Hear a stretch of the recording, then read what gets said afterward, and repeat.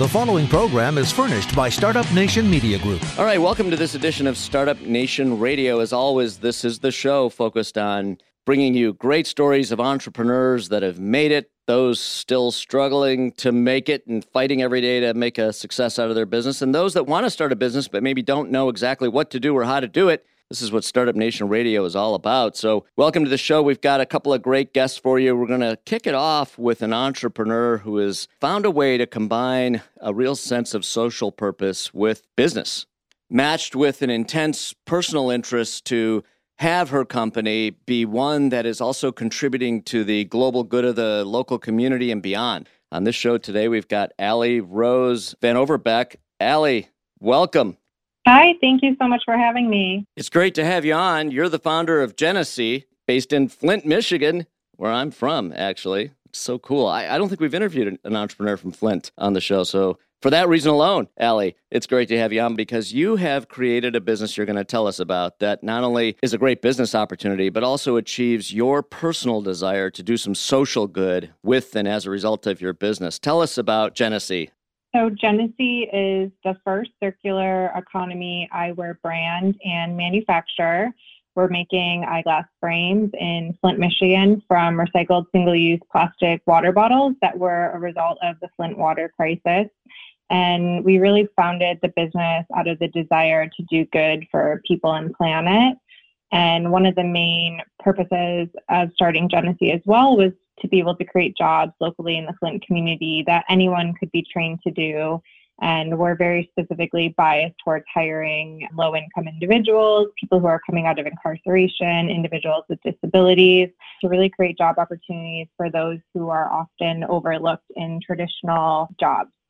So Genesee launched in 2018 through a Kickstarter and crowdfunding campaign. Prior to starting Genesee, I was living and working in New York for 10 years. I attended Parsons for fashion design, and then post-graduation ended up working as a stylist for some large advertising campaigns, and then as a designer more within corporate fast fashion for a large billion-dollar fashion conglomerate. And just in that experience, my eyes are really open to how unsustainable the fashion industry is, both environmentally as well as from a labor perspective. And it just wasn't aligned with my personal values.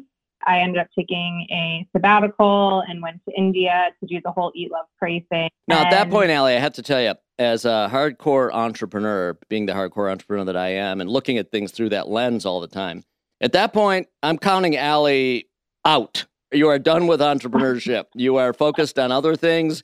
You are not focused on business. You're headed to India. What are you thinking? I mean, I never thought I was going to be an entrepreneur, to be honest, but I just knew I needed to go on my own journey and find purpose in the world. And when I was in India, I volunteered with an NGO in Hyderabad, retraining women who are in domestically abusive relationships with sewing skills so they had a form of financial independence. And that was really my light bulb moment of seeing how you could merge fashion and social purpose. And I wanted to use fashion for doing good. And I flew back to Michigan to be with family on Christmas Day of 2016 with like full intentions of telling my mom I was leaving my corporate job in New York, selling everything I owned and moving to India. But when I landed in Michigan, that was the height of the Flint water crisis. And I was going to be here for a few weeks. So I started volunteering with the American Red Cross in Flint, delivering water door to door, and realized I didn't need to move to the other side of the world to make impact, that there was a community in my own backyard that hopefully I could use my skill set as a designer to be of service and be a part of a longer term solution in the community. I don't know how to solve a water crisis, but I know how to make things. I'm a designer. And so my brain went to seeing this waste stream of single-use plastic, which was just piling up everywhere. And like, is there a way that we can make something of purpose and need with this waste? And as I continue to build relationships in the community in Flint and just asking people the really simple question of what does Flint actually need, every single person I spoke with said jobs. So I knew this didn't just need to be a small art project or, political commentary. that we actually needed to find a way to create a product of purpose and need that could in turn create jobs in the community for anyone and everyone. First of all, this is one of the most amazing stories I think we've had on Startup Nation Radio. I mean, it really, and when I teased you a moment ago about, what are you thinking going to India and all the rest, first of all, I love who you are and what drives you and all the rest. But as it relates to business, I have to ask the question, it begs the question, are you driven by primarily doing something good? Because that tends to be the focus. We haven't even talked about the company or your product yet or anything else. What are you driven by with Genesee? Is it to have a vehicle to do good in the community, or is it a business first that can also, oh, by the way, do some good along the way as part of its mission? It's both. I am definitely an instigator and a disruptor, and I firmly believe that business can be a driver for doing good. You can be incredibly successful from a traditional business perspective, but also be doing good in the world and building a business from the foundation of having stronger morals and ethics compared to what we've seen in the past. And I think that's what the modern day consumer is absolutely demanding, is more transparency around supply chain. Mission, Absolutely. purpose. Yeah. But I just have to ask you the same kind of question in a different way. I might say to you at that point, if I were advising and if I just met you at this point in your journey and the part of the story as you were telling it, before you really got started in Flint, I might have said to you, go start a nonprofit or go work for a nonprofit. Or, why do you need to start a business? Why is a business part of this equation for you in your personal journey? I think that's kind of also the point. I get so annoyed when people are like, oh, you should, you can start a nonprofit. It's like, no, that's the point. The disruptive part of what we're doing is that we are building a business on the foundation of doing good and proving that there is a new business model out there that addresses triple bottom line returns, people, planet, profit, that can be successful, that can show returns in terms of social justice and sustainability as well. It may be annoying, but you would have to agree it's a fair question, right? I think it's a fair question, but I think it's a bit of an outdated question. I love that question is what prompted you both, A, to give us the answers about the distinction, but two, more importantly, to forge your path as an entrepreneur, starting a business, showing the way both of these things can work together in concert and maybe even do better than one or the other independently, not only for the business and its owner, its shareholders, or whoever they may be, in this case you, I assume, but also do good for the community. And that's a beautiful thing. I mean, your story is exemplary in that respect, and we're proud to have you in Flint, Michigan, where I'm from as well, as I mentioned earlier, and to be doing the good that you are in the community and to be setting an example of how to build a great business with purpose and mission and not just driven by the almighty dollar. We're going to come back with more and hear how you put it all together, Allie. You had this vision. We want to hear the steps you've taken. We want to hear where you are with the company today and where you're headed with all of this. We're going to cover that in the next segment on Startup Nation Radio right after this break. Stick with us. All right, welcome back to Startup Nation Radio. I mentioned in the opening segment that the story we're featuring is one of the more interesting, if not the most interesting we've had on Startup Nation Radio. For me, entrepreneurship in and of itself serves a major purpose. For me, it's not all about, I'm talking me personally, it's not all about just making money. It's about evangelizing for the power of entrepreneurship to help set people up for life, whether it's a part-time extra income or whether it's a full-time job and passion. Entrepreneurship and startup business has so much of a person's individual character and nature in it. And so it becomes part of who they are, part of their identity. And it's a great source of pride in many cases. And we've got an entrepreneur on right now telling her story of a business that's got a lot to be proud of. And then some. We have Allie Rose Van Overbeck on with us. She's the founder of Genesee, based in Flint, Michigan. Not only good business, but doing good at the same time. Allie, you were telling us a story in the first segment about kind of the why, the backstory to how and why you got this business started. We would like to focus now on the how. So here you had this vision. You're in Flint, Michigan. You're going to start a business that's not only going to be a great business for you, but also do good for the community. How did you begin to piece it together? Tell us what your product is and what the business is. So the product is Circular Economy Eyewear. We do sunglasses, prescription optical readers, blue light glasses. The frames are made here in Flint from recycled single-use plastic water bottles. Our supply chain is uniquely within a 188-mile radius of Flint, Michigan. So we're Flint first, and then are really focused on supporting third-party manufacturing from our optical lab to where we have our packaging made, all here locally in Michigan. And we specifically look to create jobs and employ those who are structurally unemployable, low-income individuals, people who are coming out of incarceration, people with disabilities, and really being able to use our business as a driver for social change. That's incredible. So you had this vision. When did the business open? We launched in April of 2018 through a Kickstarter campaign. I was still living and working full-time in New York and starting the business as a side hustle in the late evenings and weekends while working a 60-hour-a-week corporate fashion job. And I did 2 accelerators in New York, which we received some grant funding and business mentorship through. And then we launched through a Kickstarter campaign in 2018 and pre-sold more than $74,000 of one frame style in 30 days. From there, I picked up and left New York and moved full-time to Flint to get the business up and operating. And we started, our initial manufacturing spot was in about a 400 square foot space in the back quadrant of our optical lab that we continue to work with.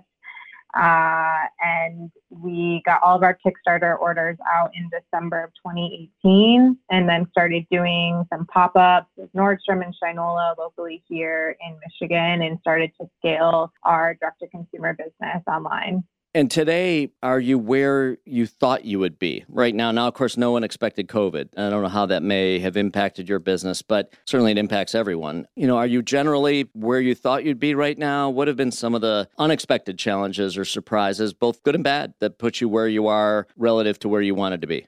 Last March, when COVID hit, things were really, really hard. Sales were pretty dismal for us. We had a lot of great press and things, but it was just, we had been bootstrapping it. We had very minimal angel investment, and we're really struggling just to scale our business. And I wasn't sure we were going to make it. And since COVID hit, we've grown more than 200% year over year.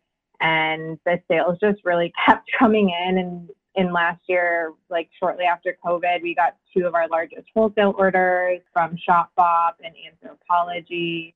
And since then, it's just been up and to the right. And we've continued to bring on some additional institutional investment, which is really allowing us to grow our team, scale our digital marketing, and grow brand awareness. Let me ask you this. How much of the purpose and mission orientation of the company, how much does that contribute to sales? I mean, typically, if you remove that from the equation and you came to me and said, I'm going to start this business, do you think it'll be successful? My answer to you would be, well, it depends on how you execute, and it depends on, very broadly and largely, of course, there's a million factors. But the other thing I would say is it depends on the quality of the styling of the glasses, the durability, all that kind of stuff about the product. Typically, this is about the product. But in your case, because of the purpose and mission-driven orientation of the company, there's a bit of a either distraction from that or a contributor to the success of that. How specifically has that part of your business contributed to those sales? It's absolutely contributed, but I can also say COVID accelerated a lot of shifts in consumer behavior that were already happening. For instance, now more than ever, customers are much more aware of wanting to shop local, support small, demanding transparency, not falling for greenwashing of a lot of these larger mass market fashion retailers that say they're doing sustainability capsule collections, but then are in turn, overproducing millions of units that end up in landfill every year. And I would say our business model is really disruptive. Eyewear is a hugely wasteful industry. Typical eyewear is made through a reductive process of CNC cutting. About 90% of the acetate that's used to make glasses is then wasted in that process. We do injection molding, which is an additive process, and we're able to collect any scrap or breakage that happens in our manufacturing process, reprocess it and continue to use it in our supply chain. So we really aim for zero waste manufacturing. And then our frames are designed for the circular economy, which means when our customer's done using them, we can buy them back for credit towards their next purchase and fully recycle their used glasses back into our material stream to really close this loop of waste and this linear economy that we're currently living in. This is an amazing business model. I would say transformative. I would say a business model of not just today, but tomorrow. It's kind of where it's going, where it's all going. And I harken back to an interview I did, 4 years ago, where I had a co-host on the show of national fame. And he was an entrepreneur that had a strong voice and strong opinions. And I remember someone calling up saying, I want to start a company, and I don't recall exactly what it was, but there was some purpose beyond making money associated with the business, kind of like what you're proving can be done. And I remember the co-host saying, look, you're not interested in business. You're interested in nonprofit. I applaud that. It's got its place in the world. It's important, but go do that. You're not an entrepreneur. And I remember that very distinctly. And then I, it kind of stuck with me during the show. And I said to the co-host, look, that was a really strong opinion. I mean, you don't think those two things can match? And they said, no, typically this is a distraction. It doesn't work. But the times have changed. The times have absolutely changed. You're absolutely right. And you're spot on. And you're showing us that times have changed. If someone were to call today, one would have to answer to the same call that happened 4 or 5 years ago. And you'd say, you know what? It can be done. And here's a model. Allie, you're laying the foundation for others to follow. And other companies are doing it too, but you're right here in our backyard in Flint, Michigan, no less, doing amazing work, pioneering, doing it intellectually, doing it your way, and really showing us something here. And it's very inspiring. I applaud you and thank you. And certainly we thank you for sharing your story on Startup Nation Radio, but we want to give you all the support we possibly can. If people are interested in your product, how do they find you? You can shop all of our glasses online at Genusee.com. It's GENUSEE.com. You can also follow us on social. We're on Instagram, TikTok, Twitter, Facebook. Wonderful. Allie, thank you so much for being on Startup Nation Radio. We're going to follow your story closely and root for you all the way. Thank you so much for having me. This was really fun. Okay, Allie. Good. We'll be back in a moment with more on Startup Nation Radio. All right, well, from one great Michigan entrepreneur to another, moving right along on Startup Nation Radio, we've got Zach Berg. You're the founder and co-owner, and more importantly, the head cheesemonger. I'm the big cheese. Man, You're the only guy I know with that title. That's pretty cool. Head cheesemonger at Monger's Provisions in Detroit. Love your store and love your story. Well, thank you so much. You guys are onto it. At a time when there have been store closings, brick and mortar was getting hammered well before the pandemic. It's a tough environment. You found a way to make it happen. Yeah, it's been obviously it's been a strange year. And for food especially, our heart has been going out all year to those who their life mission is to feed people, and they're in the restaurant industry or they're doing this and they're not able to, feed people. And we've been so lucky that we kind of kept being able to live that for us. So why do you, I have my own hypotheses on why that is, and we can get into that. But from your perspective, what's the secret magic ingredient that keeps you guys? You're growing. Your business is doing great, right? Yeah, we've hired people. We're expanding. We've been very lucky. I think the secret ingredient for us, passion is definitely a big part of it. Yeah. And story has always been something we aimed at. We talked at the last interview about this idea of experiential retail, and we took this thesis and we were forced really to road test it in a way that we never did before. And so while we do some transactions in the store, the bulk of our transactions are outside of the store now. We're doing e-commerce, and these virtual tastings have really been the big driver of our success. The thesis you referenced is or was what? The people are out shopping for more than just the food or the product in front of them. Right. It's about the experience of curation and having this consultative cheese shopping experience is not how you buy cheese at the grocery store. We wanted to give people that time and that connection with people. The way I see the playing field these days, Amazon kind of changed the nature of buying. Yeah. And it forced a change on a brick and mortar to change the nature of what I'll call shopping. And there's a difference between buying and shopping. Shopping is inherently more experiential, right? Yeah. So when someone walks into your store, they want to smell the smells, taste the tastes, interface with the owner, the proprietor, the guy who's got the passion for the product they're coming in to buy. have the great taste samples and hear the stories, the backstory. People don't generally realize this, but those who love cheese know this. It's romantic in nature, right? Oh, I mean, there's a lot of story that goes behind a block of cheese. I was just researching yesterday some cheeses because that's my life, and I was looking at things that go back to 3000 or 1000 BC. I mean, there's really fascinating pieces of history and culture wrapped up into these foods, and it's funny. I feel like so much business now is all about frictionless and speed. And in many ways, we slow everybody down in our store. Yes. We want to have a conversation. I want to hear, what do you like? What have you had in the past? What can I introduce you to that you've never had before? Right. Before COVID, we sampled in the store. I literally gave you a piece of things before I would ever think that you would take it home. And we miss that. We really want to go back to being able to eat with you in person. Yeah. But we're lucky that, Zoom allows us to kind of eat together in a different way. So passion, storytelling, experience, that rich nature of being in the store, being there with you, the guy who's got, as I said, that's got the passion. Where did this come from, Zach? The whole idea of, cheese and passion. Your passion My for passion? Cheese. Yeah. That's an interesting question. I always loved food, and I was on a path for most of my teens where I thought I would be a chef. I went to culinary school. I cooked my way through high school and college, and working at Zingerman showed me a different way to do this, and a way to be really happy and talk about food that didn't have the same pain that the restaurants sometimes bring. And so I left Zingerman's to go to culinary school. And then I actually saw Ari at a book talk in San Francisco. And he's like, you look miserable. Oh. Why don't you go back to doing what you were doing? You were a really happy retailer. Yeah. Stop trying to be a chef. And that was really hard. I mean, it was decades of my dream as a young man. And it was a hard choice, but I quickly saw it was the right idea. And my father, may he rest in peace, was a storyteller. And so I think I saw the world through this narrative idea. And I was able to bring those ideas together kind of serendipitously without thinking. I just wanted to connect you with these producers and tell their story. I thought that was my job. And people started to listen more and more, and I just kept going. So I remember, I think the first time I met you, we were here at our office having an event of some kind. There was an amazing spread that you put together for everybody, and it really, the tastes were incredible. And there you were, and you approached me and said, well, that cheese came from whatever, and there you were, it turned on,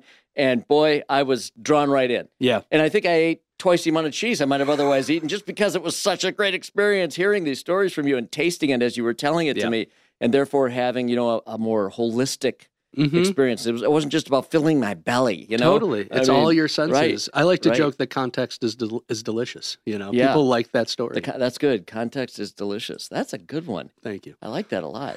Yeah, that's good. All right, so here you are. You guys started with one store in Detroit. Yeah. What's the story now? So we started at one store in Ferndale. We didn't even really have a store. We really started inside of a butcher shop. And we had a counter. So we started with this quote unquote micro business idea, and we grew. And for about 3 years now, we've had our brick and mortar in Detroit. And at some points, we've had everything from one of the glass houses downtown and the wonderful holiday market that they create down there. And we've had a place in the Rust Belt Market. And we're still trying to find a second permanent location that's going to be our suburban outpost. So that's in the works. Yeah. So we still have our Detroit store, but now we have a real e-commerce site. And our e-commerce site is where you can sign up for these virtual tastings, both private and public. And so we have tastings going on.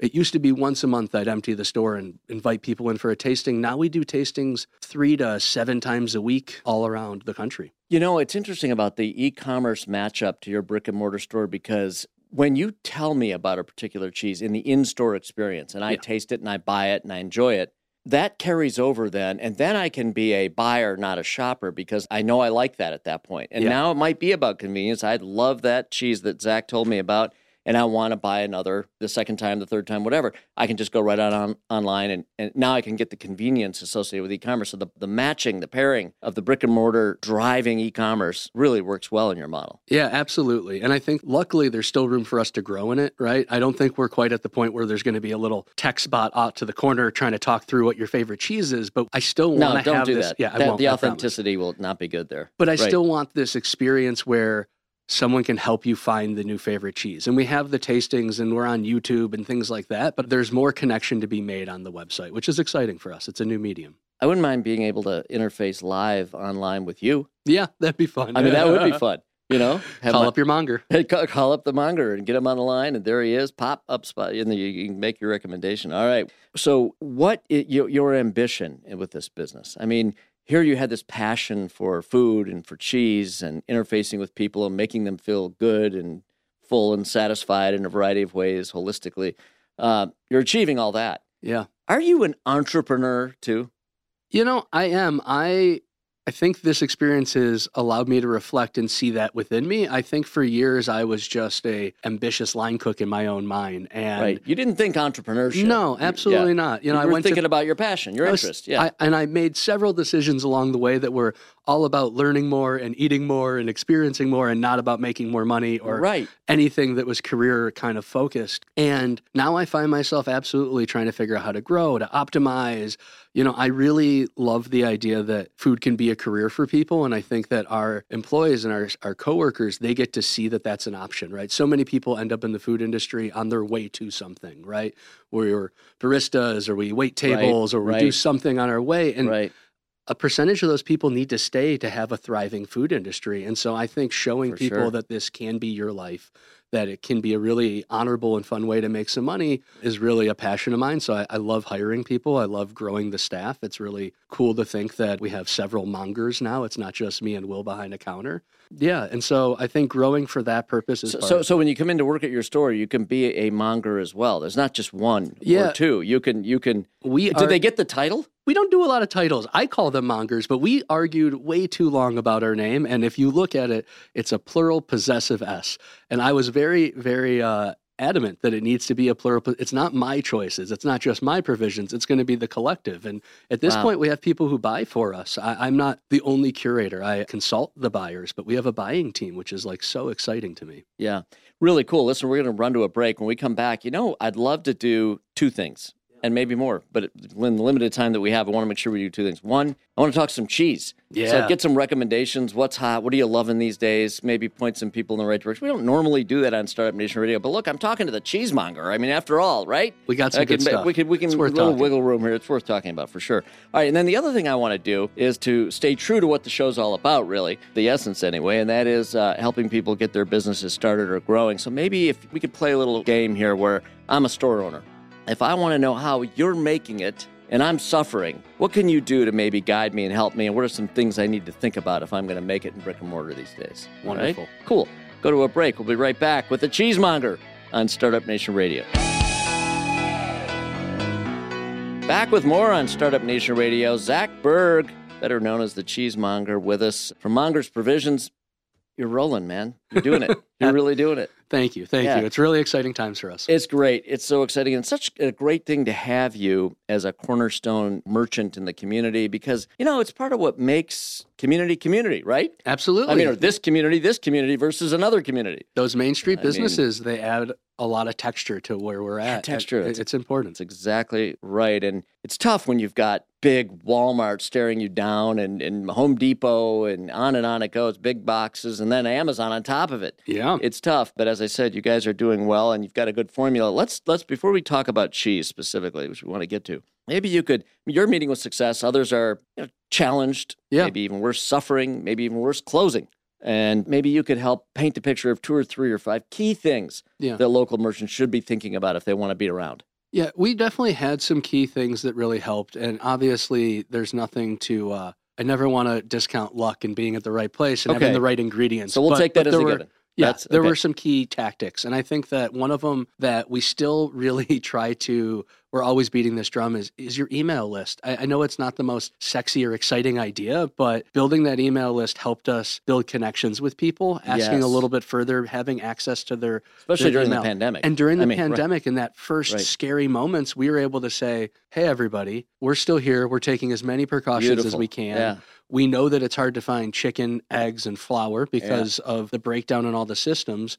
We have all of those things. We'd love to help you. Let us know how we can help. Nice. And that got us for, I'd say, 6 weeks in a place that we knew we weren't in full panic mode. And so having a direct line to our customers, building those connections, that was key. Relationship building is critical. Critical. The other thing, I think is critical is that it costs money to get a customer. I mean, it may cost a little money. It varies customer by customer depending on how they come, what message they see, what advertisement they see. But there's a cost to getting customers on board. Once you get them on board, what a sin to lose them, because now you got to pay to get another one to replace the one you lost and so on. So email marketing helps you build that relationship and keep that relationship and keep that customer and keep the business coming in, right? Absolutely. And I think it dovetails to my next one, which is always listening. You know, it's a moment of such fear, but making sure you're asking your community, these customers, these people you serve, what do you guys need in this moment, was huge. And so we were lucky. We had a community group reach out to us and say, we have dozens of people at home freaking out, watching too much television. What can we do to entertain them? Can you create this experience? Yeah. And then I think that dovetails to the third, which is saying yes and then figuring it out after. That's the best one of all. You just got it. And as long as it's not against your core beliefs or your mission, or it's not illegal, we're a small business. You know, no shouldn't be in the vocabulary. And so we said yes. And then we sat down and figured out logistically how we were going to accomplish meeting all these people on their couch and having a shared experience. Yeah. And that birthed what's now the main thrust of our business, which are these virtual experiences. And I didn't know what that meant 18 months ago. It wasn't a thought I had ever fleshed out. And between April and January, I did 80 virtual experiences. I sat there and talked to my iPad, hoping that people were at the other end talking about cheese 80 different times. It was an incredible journey, but I wouldn't have started it if I didn't listen to a customer and try to meet their needs. Yeah. The whole virtual thing, it's interesting. You know, I think for a while it had some novelty, you know, but man, we're over it, aren't we? So it's interesting. We have a unique experience. I agree that we're all over meetings and we're all over birthdays that are over Zoom and this kind of when feeling. When you say all loss. over, we're finished with it. We're finished. We're just mentally, emotionally, okay. I mean, we see it. Enough already. We get these events where it's a bunch of coworkers and half the people have their screens off. No one wants to be involved like that anymore.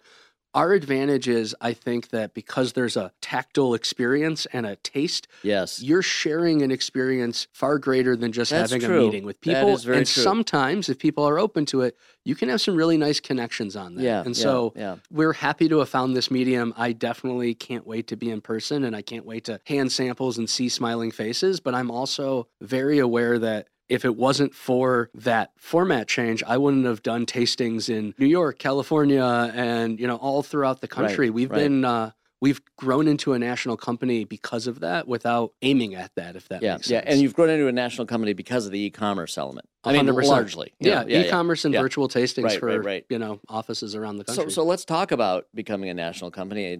Do you have plans to grow? We still feel like there's so much of Michigan that's not heard of us, so we're not looking to open up a location anywhere, except for maybe like an order fulfillment out of state. But we certainly have plans to grow. We really want to understand how to continue to grow our offerings in the virtual world while staying true to us and partnering with other entrepreneurs.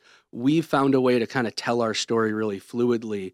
There's a lot of cooks who are amazing cooks who maybe don't want to sit there and do demo shows or don't know how to tell their story. We would love to partner with some local restaurants and have cooking experiences, the cheese experience, the yoga experience, and kind of keep exploring virtual experiences. Because although COVID, God willing, is going to go away very soon and we're all going to be in person, there's still distributed workforces. It's a cheaper way to all enjoy yourself to have a wine and cheese event with your colleagues around the country than to fly everybody to the home office. Absolutely. And so we want to keep offering those things. So let's get to the heart of the matter here. Let's get to the core of the passion, the essence of it all. Talk some cheese. Yeah. So I tasted a cheese, and I don't remember what it was, and I've been wanting to get a hold. Actually, the reason you're on the radio show today, what cheese I want to know the name 3 of that years cheese. ago. I might know too. So it was a kind of a interesting. It was deep orange in color, and it had a grainy Lemieux's Gouda. I know exactly what it was. Yeah. It's our number one selling cheese historically. Really, and it's a amazing Gouda from Holland. A woman named Betty Koster. What do you call the tyrosine is the name of it officially, but it's a crystallized amino acid. Right, exactly. Flavor crystals is what we mostly call it. And Betty Koster, it's aged by this specific woman who she just knows how to put her magic touch on Gouda wheels. And so we have a cow, goat, and sheep now from her. So that's one of the new things is Rispin by the same ager. Wow. I mean, it really left an impression on me. I love that. Good stuff. I love that. Okay, so what else are you loving these days? Yeah, it's a fun time of year as the weather changes, how we eat changes. And so I really like to think of cheese seasonally. It's not really something we talk as much about, but we have this beautiful Alpine cheese, up from the Austrian mountains. And this one's actually covered in flowers from those same Alps. And so it has this wonderful herbaceous floral flavor, and it just makes you think summer. It's beautiful. And then it looks good. You're it saying looks too. good, and it's delicious. Right, it's delicious, right? It's covered in the flowers, and it actually lends a flavor. It's more than just a pretty face. It's a good cheese. Oh wow! So that's Alp Blossom, and that's a perennial favorite at the store. And taking notes. Yeah, we'll have to bring you some. Right. And then I mentioned Don't be offended that I didn't take notes when you were giving me the entrepreneurial tips. You saw I picked my pen up when you started. Cheese. This is important to capture. Yeah. Right. I mentioned the Rispin, which is a great cheese. Also, in Michigan, we have Idle Farms and Zingerman's and Evergreen Lanes and a couple other really cool creameries.